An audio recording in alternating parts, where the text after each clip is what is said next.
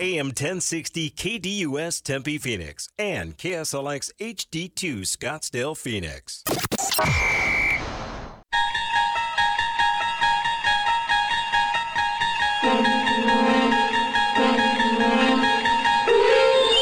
It's now time to enter the Sports Zone with your host, Bob Kemp.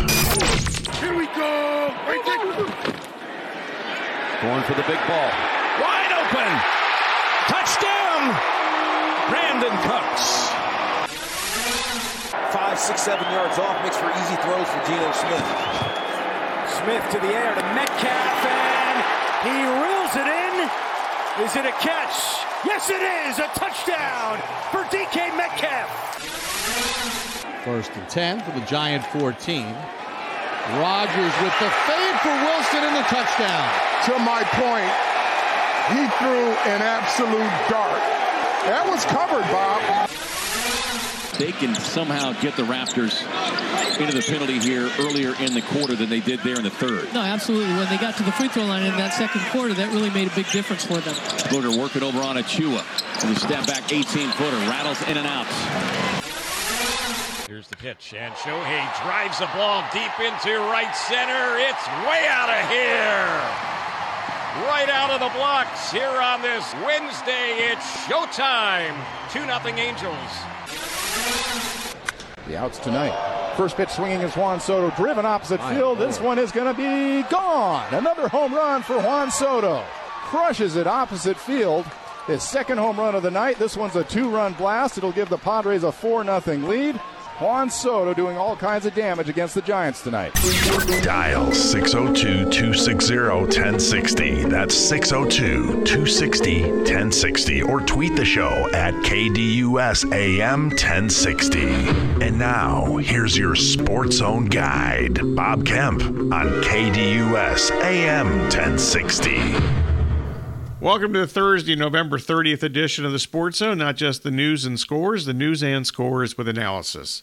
Pardon my scratchy throat before we get going here, but I don't think that's going to get any better. I've been sucking down water like crazy for like 2 days. So I'm doing my best. Maybe get a little orange juice or whatever I'm supposed to do. So hang in there with me. Thank you. Today's Sports Zone, the 1-hour extravaganza right here on KDUS AM 1060 and KSLX HD2 100.7. Chargers, I'm sorry, not a good start. That has nothing to do with the scratchy throats. My brain's not operating correctly. Cowboys, Seahawks, that's who plays tonight. Who you got tonight at Arlington? Aaron Rodgers, should he play again this season for the lowly Jets? The Suns, why did the winning streak end last night? Shohei Ohtani, what team would be the best fit, the best free agent fit for him? Juan Soto, should the Padres trade him? And what else caught your eye since our last show? Here's today's schedule lineup on the show, which is the most informative, hopefully, informative sports talk Monday through Friday. Most days I think that qualifies. In moments of the introduction of today's pipeline. 10:15, a Cowboys and Seahawks preview with Michael Gelkin of the Dallas Morning News. 10:30, interactive action at 6:02. 260-1060. Also, we'll have the local roundup topped by Suns and Raptors and ASU and Sam Houston State analysis for Wednesday night, plus the bottom line from today's pipeline questions.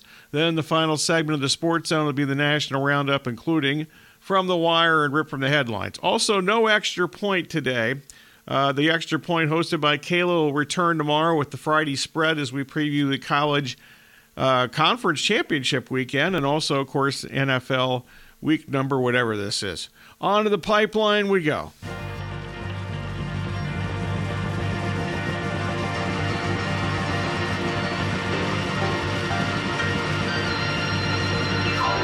Time for today's pipeline, where the host reveals the hot topics for discussion. And we start with the KDUS poll question at KDUS1060.com. And today's question is, who you got tonight? ATS at Dallas -9, or Seattle +9. Technically, I guess it's in Arlington.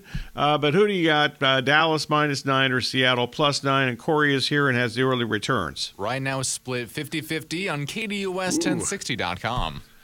Okay. Maybe this will influence the people, and we'll get out of the 50-50 split here. The Cowboys entered tonight with 12 consecutive home wins. That's straight up. including a 5-0 record this season. The only game the Cowboys have lost at Jerry World the last 2 years was the season opener to Tampa a year ago. That's when Dak got hurt.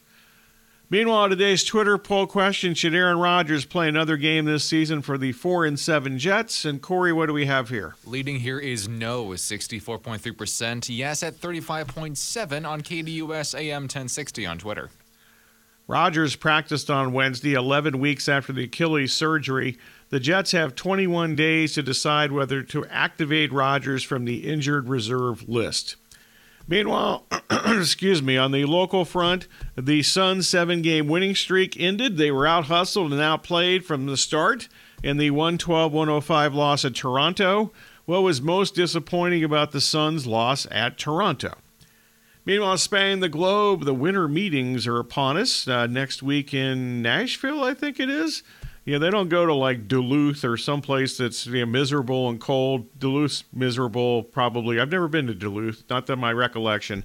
Probably, I'm guessing Duluth is miserable at any time of the year. But anyway, they do not go to a cold weather location. Even though Nashville, sometimes Tennessee is a little cold this time of year. They might want to reconsider. Anyway, the winter meeting soon. Shohei Ohtani may sign a free agent contract at the winter meetings, according to at least one report yesterday. It is in Nashville, by the way. I just double-checked, so it is in Nashville next week. What team would be the best fit for free agent Shohei Ohtani, who, remember, is not expected to pitch in 2024? Meanwhile, Juan Soto might also be on the move. Reports indicate that the Yankees and the Padres have had some trade discussions. Should the Padres trade Juan Soto this offseason? Also, in addition to all these excellent questions and topics, what else caught your eye since our last show? That's the pipeline for the day. We've got all these tremendous topics and much more during today's sensational radio program. Anything else on your mind falls into the general discussion categories, whether it's from the pipeline or a sports topic on your mind. 602-260-1060, or you can tweet the show at KDUSAM1060 or twitter.com/KDUSAM1060. Basically, the only rules are accuracy and objectivity. If you violate those rules, or if you're just simply bad, you will be the target of this.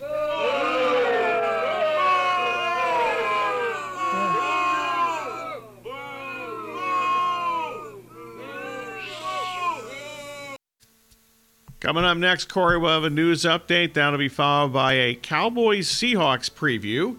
We'll get the latest on the Dallas Cowboys from Michael Gelkin of the Dallas Morning News. Once again, at the bottom of the hour, to be phone call time, general discussion, 602-260-1060, plus the local roundup, topped by some Suns and ASU basketball analysis from last night. And once again, we'll also, at the bottom of the hour, get to the bottom line for the pipeline questions that you just heard moments ago. You are listening to the Sports Zone with Bob Kemp on KDUS AM 1060 and KSLX HD2 100.7.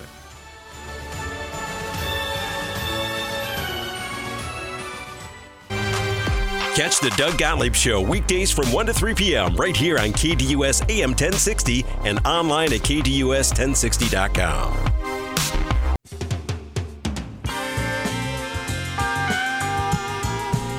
Welcome back to the Sports Zone with Bob Kemp on KDUS AM 1060 and KSLX HD2 100.7. Your home to the Dan Patrick Show, live Monday through Friday from 7 to 10 a.m.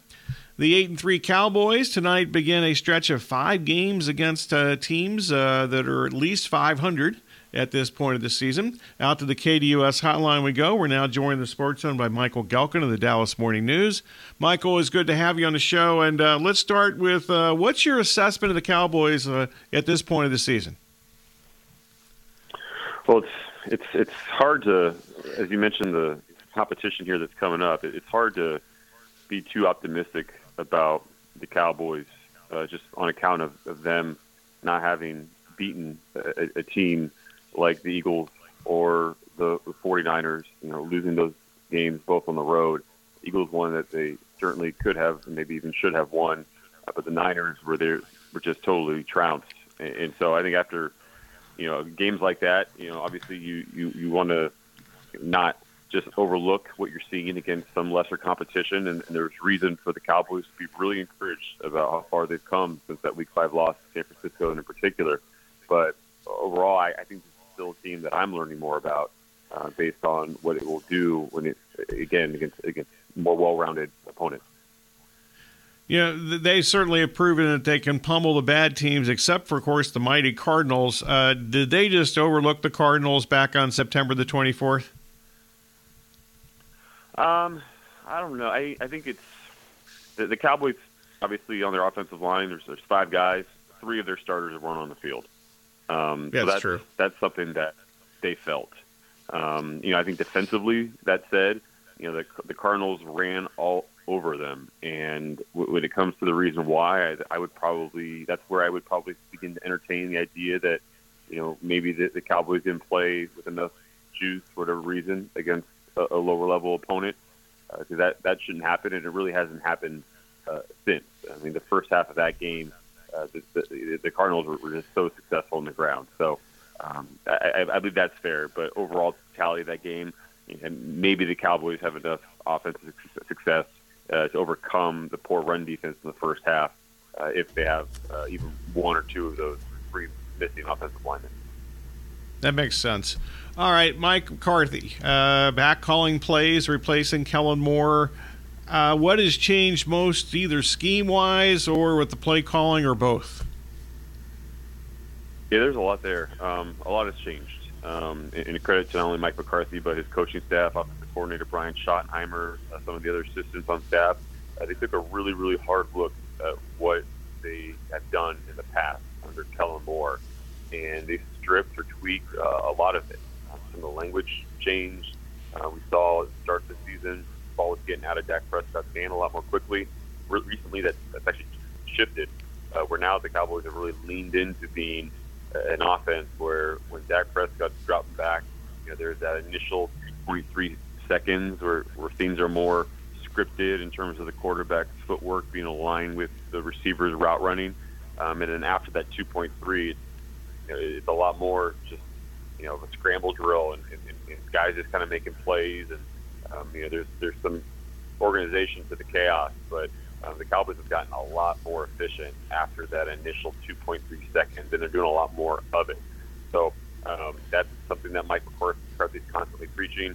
Some of the routes they're running, protections are totally different. With Mike Solari, new offensive line coach, running backs are having to do more in protection. Their outside zone is a little bit different. So there's a lot of dramatic changes under Mike McCarthy, but I think that the 2.3 clock with Dak Prescott has probably been the biggest change over the past several weeks.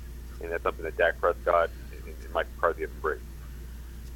Michael Gelkin of the Dallas Morning News, curling in the Sports Zone. Cowboys and Seahawks play tonight on Thursday Night Football. You mentioned Dak. He's graded as the number 1 quarterback this season by Pro Football Focus.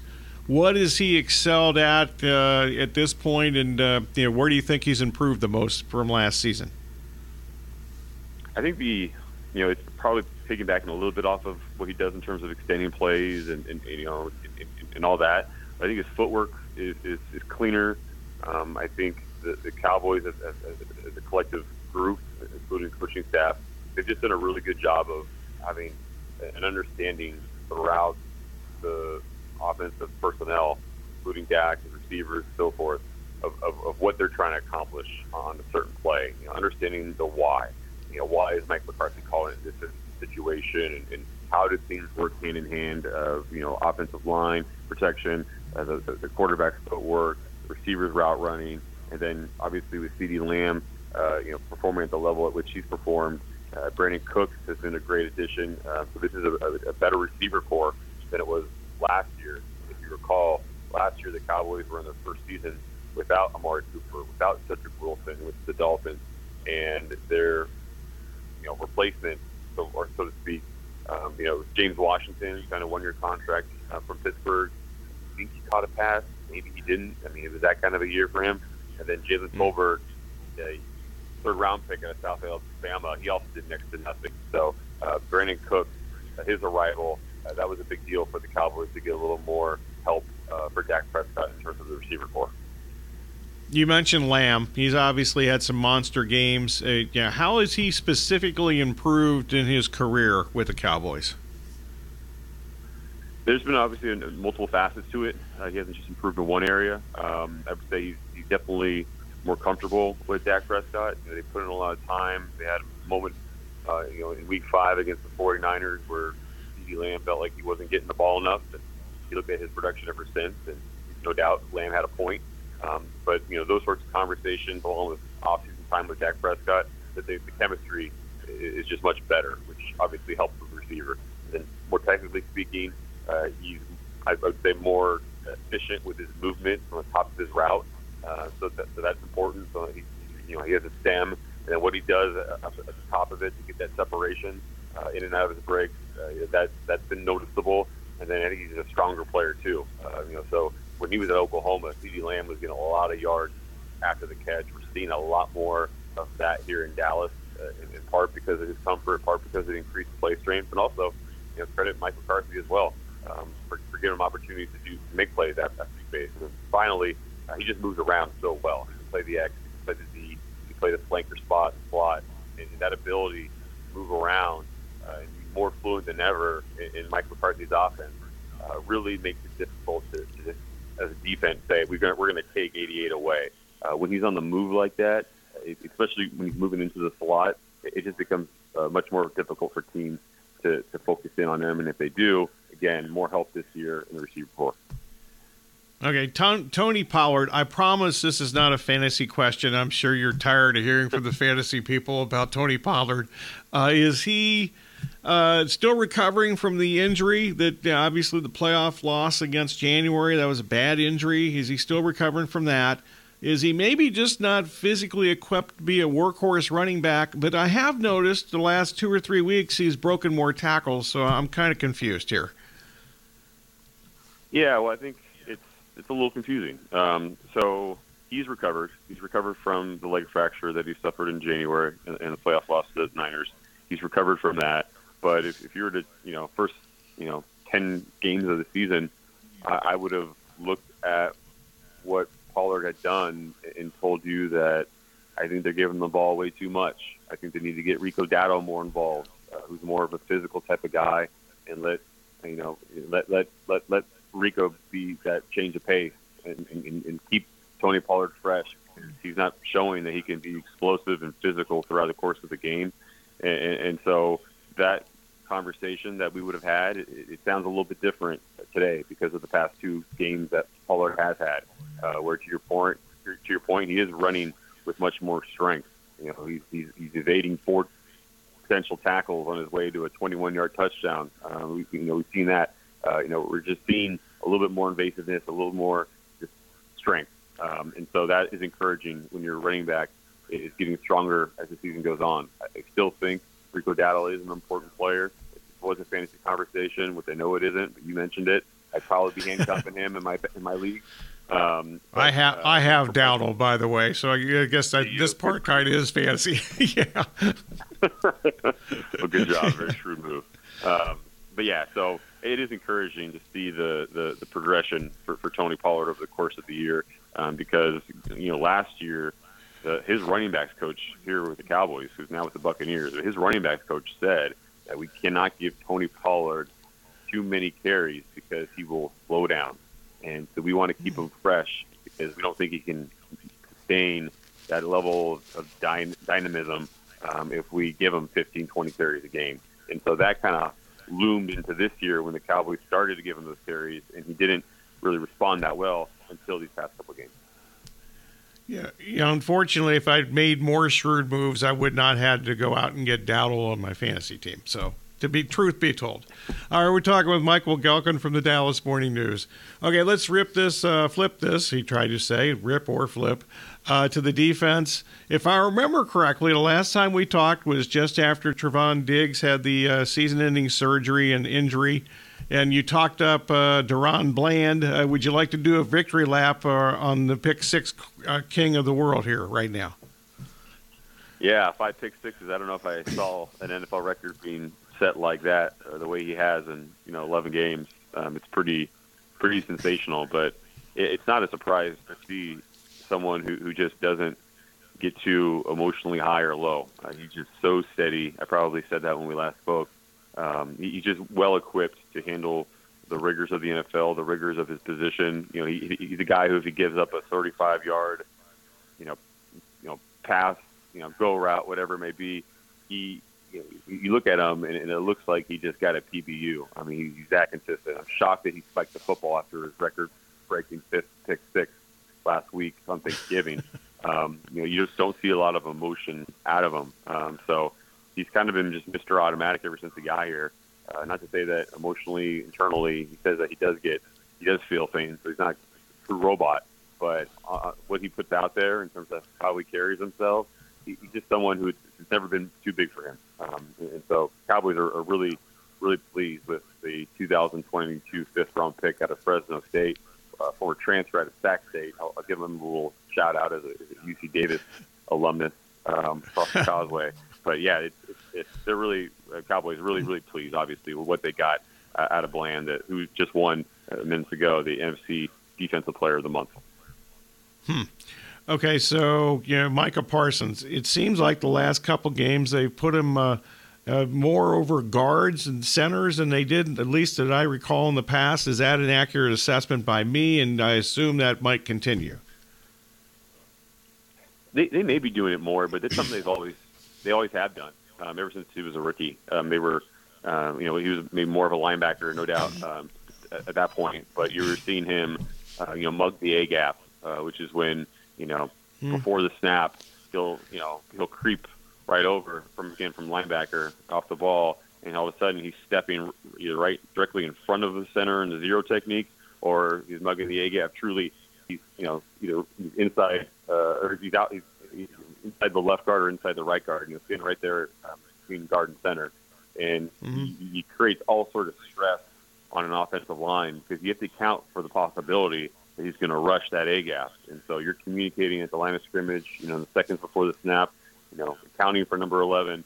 And then because of his 4.3 speed, I mean, he creates a challenge if he decides he's going to bail on the coverage instead. And then that would free up a teammate for a one-on-one matchup where otherwise they might not be. So he's always created issues with his ability to rush the A gap.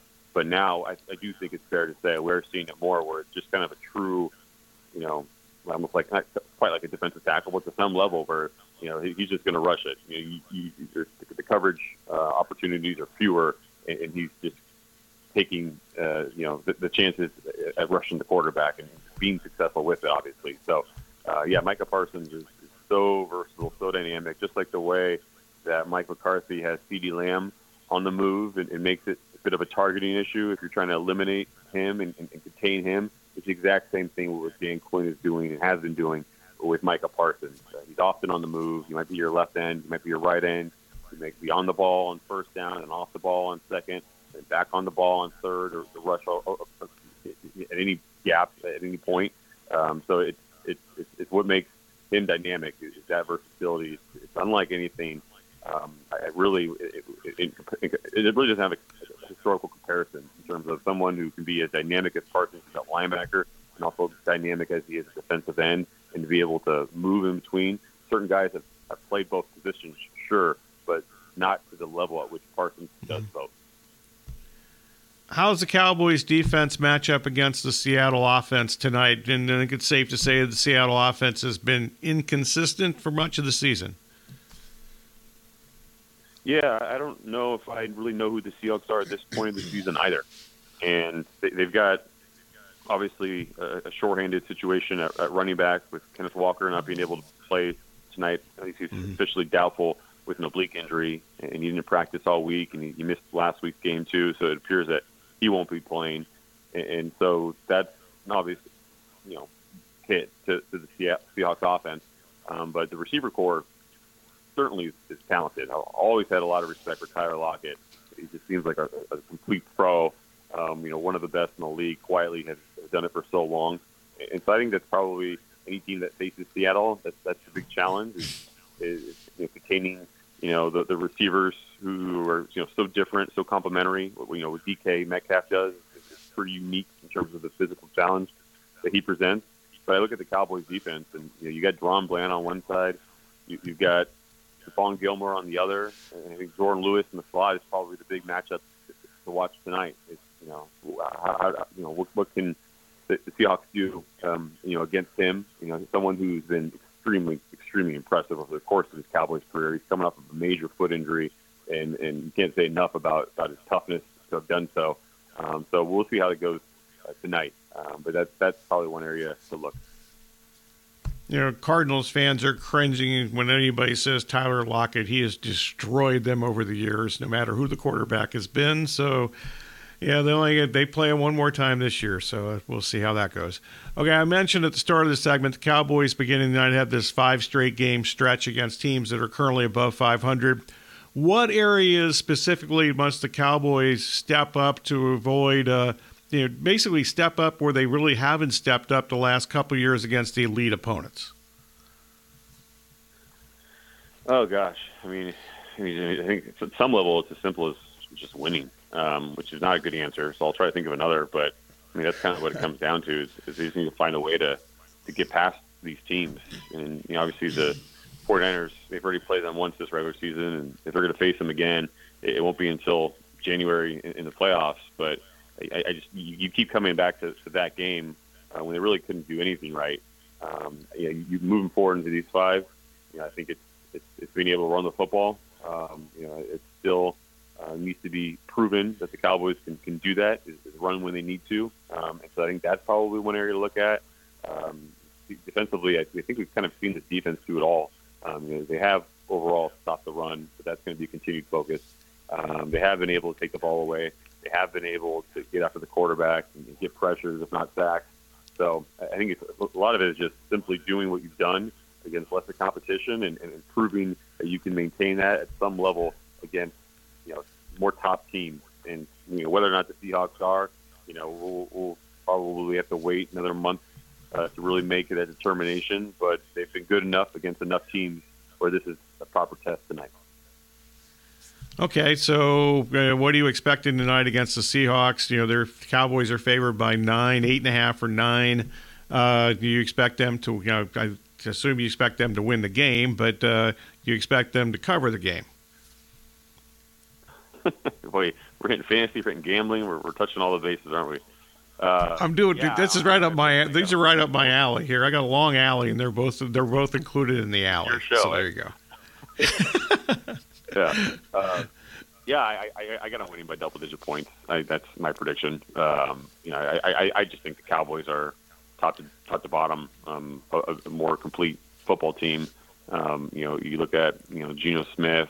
They're 0-3. The Seahawks are when Smith this season has been sacked more than twice, and I just think that the Cowboys are going to get to him more than 2 times. Obviously, that doesn't, just because that's the stat so far, doesn't mean that's the secret recipe. But I just think that they're going to give Geno Smith a lot of discomfort tonight. And, with Zach Charbonnet running the football, 6th-round pick out of UCLA, whose name I hopefully didn't mispronounce, he's going to, be very capable of picking up, for Walker's absence. But even still, I don't know if I haven't seen enough of him in pass protection to really know that having a rookie back there it won't be felt. So I do think the Cowboys are going to win pretty soundly, and they've won 13 straight at AT&T Stadium dating back to last year. So I think number 14 comes. Now, whether or not this is like the other 5 home games this year, the Cowboys have won them all by 20 or more points. We'll see about that. I don't know about 20, but I do think they'll do enough to cover. Michael, always a pleasure talking to you. I'm sure we'll be catching up later in the season, probably once the playoffs get going. And thanks always for the time. My pleasure. Have a great one. You too. Michael Gelkin, Dallas Morning News. We did cover it all there. We covered the fantasy angle, which I kind of threw out there, and covered the point spread, which I definitely threw out there. So there you go. All right, next segment, phone call time. If you want to jump aboard, general discussion, 602-260-1060.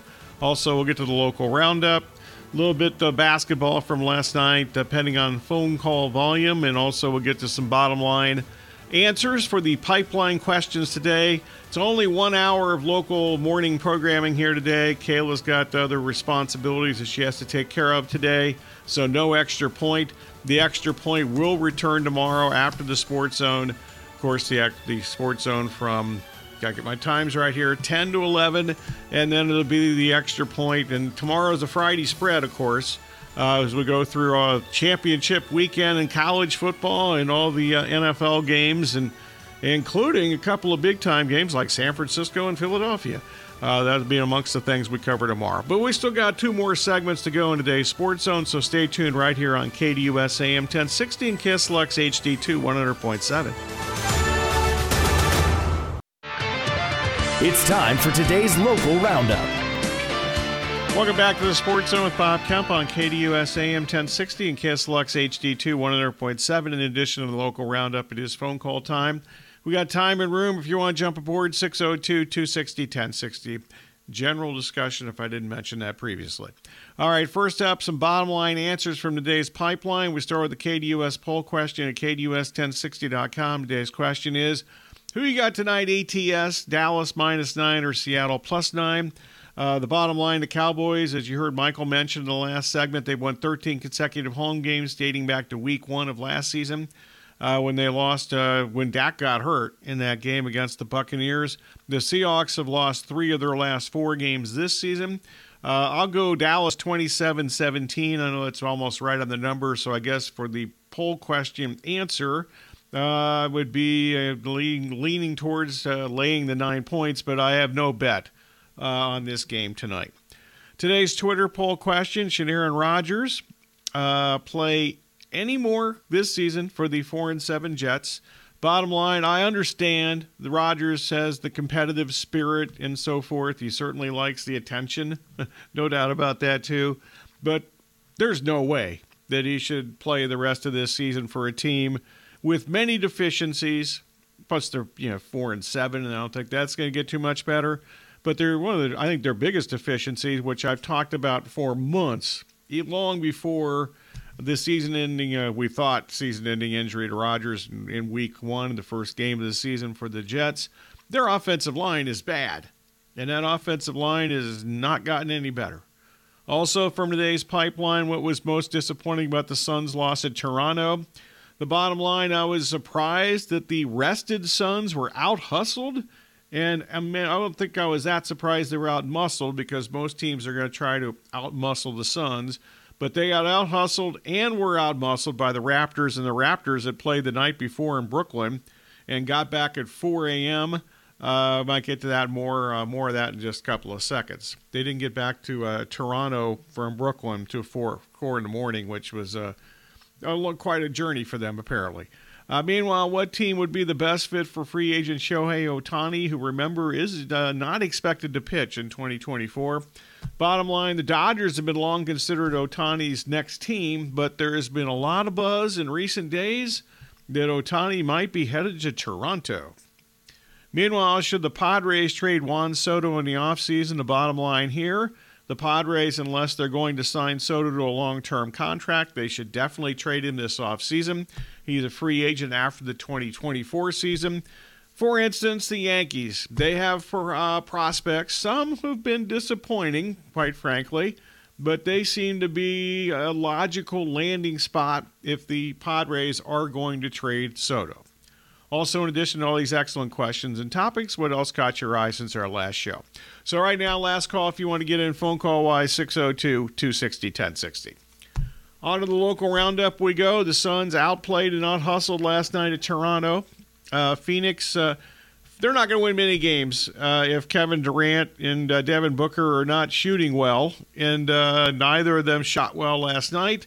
The result was a 112-105 Phoenix loss. The Suns rallied, trailing just 88-86 before they allowed 11 of the next 13 points, and that was pretty much end of game. Booker finished with just 8 points on the night, 2 out of 12 shooting, including 0 out of 4 from behind the arc. He briefly left in the third quarter with an ankle injury ankle issue, I think would be a better way to put it, before he came back. But he just didn't have it at any point of the night. He was guarded mostly by the physical and athletic Scotty Barnes, who last night was the best player on the floor for either team. Barnes was. He scored 12 of his 23 points in the decisive fourth quarter.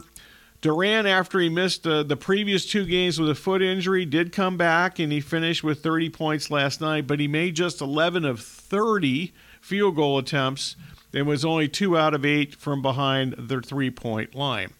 Meanwhile, the Raptors basically out-hustled the Suns for the loose balls. It was hardly a 50-50 situation. If I had to guess, it was more like 75-25.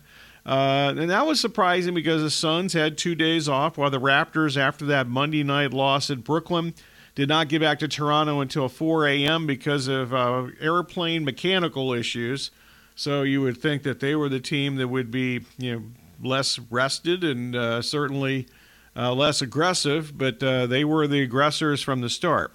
Also, the Suns' transition defense was awful, and that was very important because the Raptors, I think it's an accurate statement. I don't think it's even an arguable statement. They're sometimes offensively challenged, especially in the half court, but the Suns did not get back on defense. In fact, the Raptors had 20-some points just in fast break points. Meanwhile, the bottom line, the Suns' 7-game winning streak ended. They're now 11-7 on the season. That concludes the 3-game road trip to Memphis, New York, and Toronto. Personnel news, the Suns were without, once again, Bradley Beal at the back, Grayson Allen because of illness, and Nasir Little because of childbirth.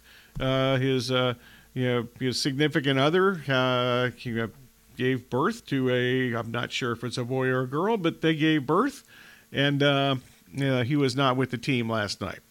Up next, the Suns play Friday night at home against the defending NBA champion Nuggets.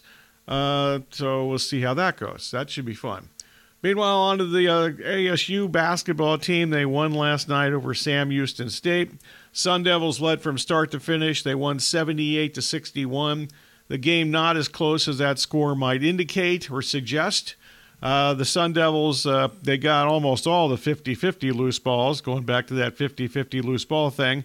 They scored 28 fast break points. Then that's especially important for ASU because their half-court offense, as we've mentioned a couple of times in this young season, not exactly their strength. It's been inconsistent, let's put it that way, during their now 4-2 start to the season.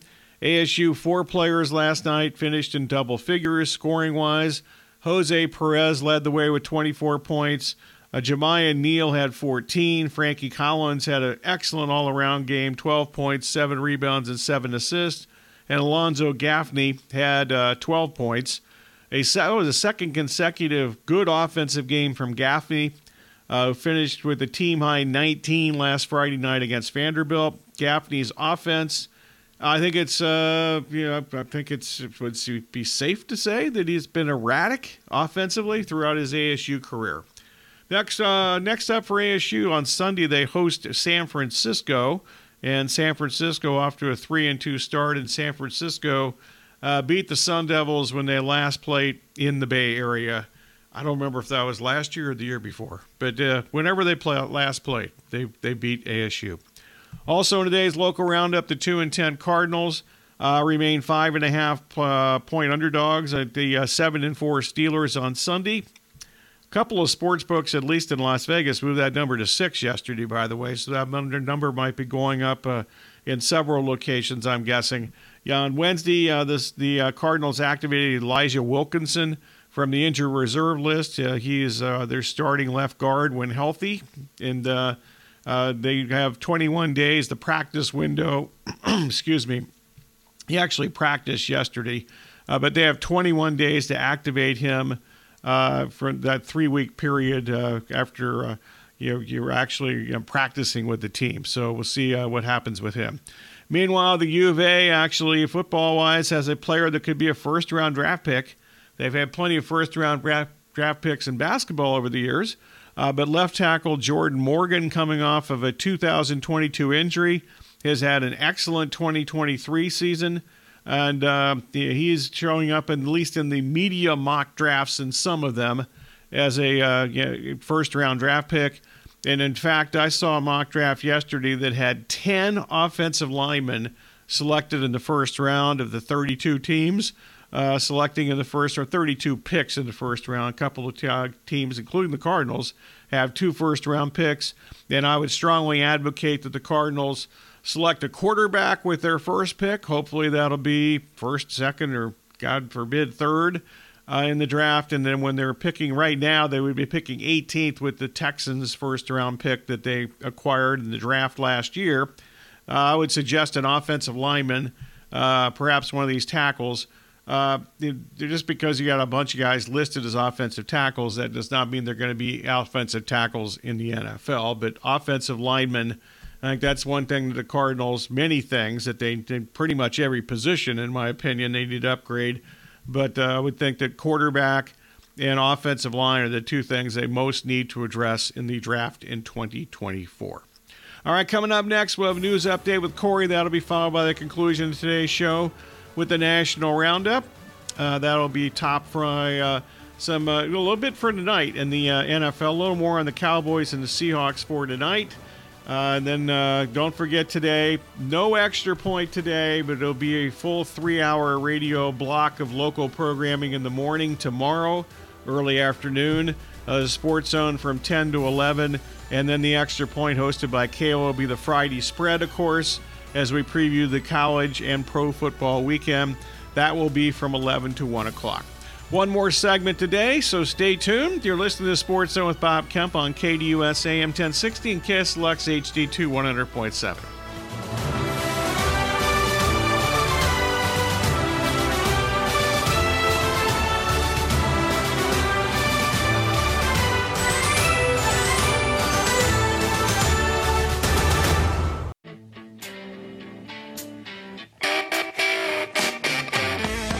Okay, we're going to whip through this segment like we often do because I do a poor job of managing time in the third segment of the hour. This is block 4 of the hour. Thank you, time. As always, we thank you for listening. Special thanks to the callers, emailers, tweeters, texters, whomever, and whatever else slips through the cracks. Also, our guest today, Michael Gelkin from the Dallas Morning News, the latest on the Cowboys. Tomorrow at 8:15, we will preview the Cardinals and Steelers game with Ray Fittipaldo, another longtime guest like Mr. Gelkin. Ray from the Pittsburgh Post-Gazette.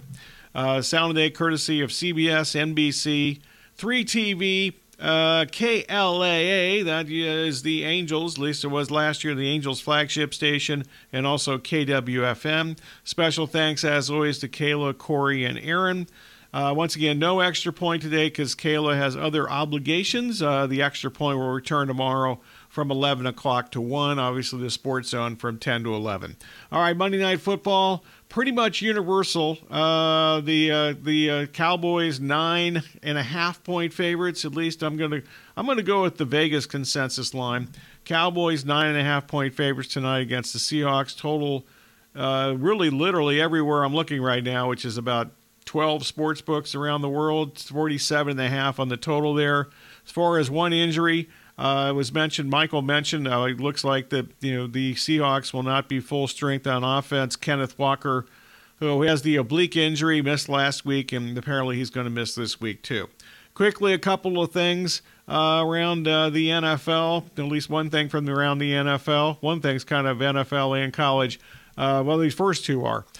Jim Harbaugh back to the NFL rumors, which we discussed yesterday. Those rumors have reached Chicago, according to The Athletic. The Bears higher-ups, that's my term, not theirs, have talked about bringing Harbaugh to replace Matt Eberflus, assuming Eberflus is fired. And also, Valley Products Spencer Rattler did announce that he's leaving South Carolina, and he will enter the NFL draft in 2024. All right, that's it for today. Thanks for listening, as always. This has been the Sports Zone with Bob Kemp. Once again, just to remind you, tomorrow, full 3 hours of programming in the morning for us and into the early afternoon. The Sports Zone from 10 to 11, followed by the Extra Point hosted by Kayla with the Friday spread from 11 to 1 o'clock. This has been the Sports Zone with Bob Kemp. Thanks for listening and have a great rest of your day, everyone.